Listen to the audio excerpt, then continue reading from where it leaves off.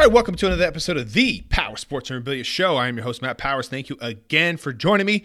Don't forget to visit the website, powersportsmemorabilia.com. Also, give me a follow over there on Instagram at Powers Autographs. Talking all things shipping photos today.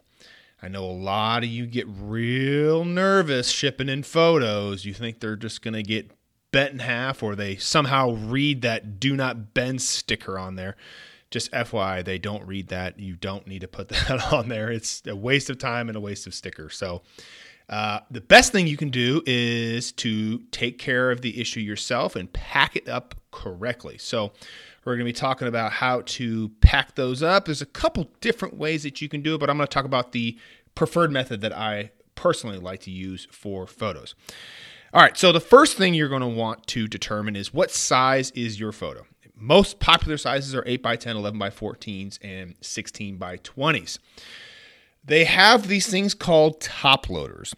And basically what they are is they are like a little plastic cover sheet that you can put your photo in. It's kind of hard plastic on each side, and they are absolutely essential for shipping photos. I think the biggest that they make them for top loaders is like 24x36.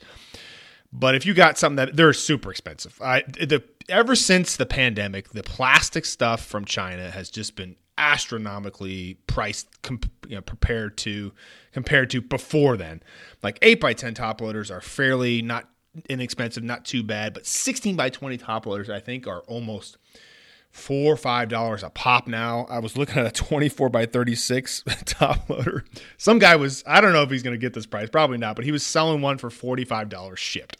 So these things are crazy expensive. This is my preferred way, and I'll show you a different way how to ship these things out. But preferred way is with a top loader, and then put it in a what they call a stay flat. Okay, Kraft makes these things. They're basically little mailers. You want to put it in there along with some corrugated cardboard on at least one of the sides, if not two of the sides. Don't use any of that flimsy little cardboard. That's the little thin sheets there. Those won't do anything. Basically, when you pack up your photo, you should try to bend it and have a very, very hard time and almost not be able to bend the thing, okay? You want this thing to be like an absolute brick, okay? So take care of your photo. Love it like your children, and pack it up really well with some nice cardboard, okay? If you don't have one of those stay flats, what you're going to want to do is put cardboard on each side, and then if you're doing an 8x10, you can put it in one of those USPS flat rate mailers. Okay, that's the best way I know if you have very minimal shipping supplies, okay, which I think most of you probably are in that same boat, okay? So if you got minimal supplies, do the USPS flat rate with cardboard on each side. 16x20s are a little bit trickier. Now, you can get mailers that are big enough to hold those. I have them, but listen, I'm shipping this stuff all day long. I wouldn't expect you to have that. So what I would suggest doing is getting some sort of top loader if you can, and then again, putting cardboard on each side. If you have a box to put it in, that's ideal. Obviously, a box is going to protect your photo much better than this next solution here. If you don't have a box and you're just scrambling, you're picking up scraps like, hey, man, it's the end of the month, man, rent's due. I don't want to be going buying anything. Well, you can put it in a bag with cardboard. That works. It's not ideal, but if you're on minimal supplies, it definitely works. I do receive stuff like that all the time. Just make sure that you leave enough cardboard on the edges to cover your photo, so that way the edge of the photo is not sticking out there. You don't want that. Something will happen to your photo that you don't want to happen. So that is the best way I've found to ship out photos. Now, if you don't have a top loader on like a bigger size, for example, you're shipping out a poster or something that's in that 24x36 range, you can roll them and put them in tubes. Now, that's a little bit easier for a lot of people. Just know that there's some downsides to tubes. Number one, make sure you ship them by the post office. I believe the UPS now has an upcharge on tubes, if I'm not mistaken. Don't quote me on that, but I have heard from my UPS rep that they do have that. So definitely ship those things priority mail or ground, whatever you want to do. But just know that if you don't pack them up perfectly with some sort of tissue or bubble wrap on the edges do get kind of crinkled because it can slide around in there. And of course, if you got your edge of your photo sliding up and hitting up the edge of your tube, it is going to get a little bit crinkled. Good news for you, though, is if you do frame it, you can have the matting cover that up. So you're not a total loss. It's not the end of the world. Just tell your framer, hey, can you cover up these little crinkles on the outside, all right? So tubes are the best way if you have something bigger than a 16 by 20. You can put 11 by 14s and 16 by 20s in tubes. They are, a lot easier to get than, say, a top loader. Most places locally are probably not going to carry top loaders. So if you do want to have some top loaders on hand, I would suggest buying those online and getting them sent out to you there. So that way you've got plenty of those, in stock for yourself.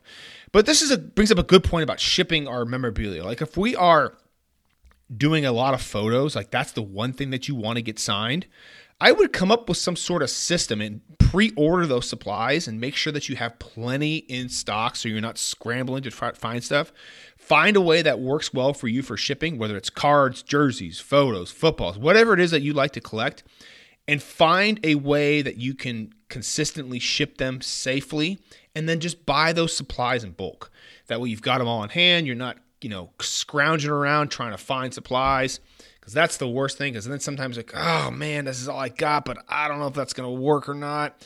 And then the worst case scenario happens is your thing gets karate chopped in half, right? We don't want that. So pre-order a bunch of supplies, just some standard stuff that you know that you're always going to consistently need. So again, to recap, best way to ship a photo in a top loader, ship it flat in a stay flat. Craft makes them. And I have some thick cardboard. If you want to put it on both sides, you can, but one side is probably going to be okay because the Stay Flat has cardboard obviously on both sides already. But just overdo it on the photos. You guys want to make sure you take care of these things. You don't want somebody from the post office karate chopping your thing or trying to shove it in a mailbox or something. So just overdo it on the photos. That's always been my philosophy. Is put as much cardboard as you think you need and just test it out. If you can slightly bend that thing without ease, that's not going to work. You're going to have to go back and add some more cardboard to that. All right. Yeah. You guys got any questions on shipping your stuff?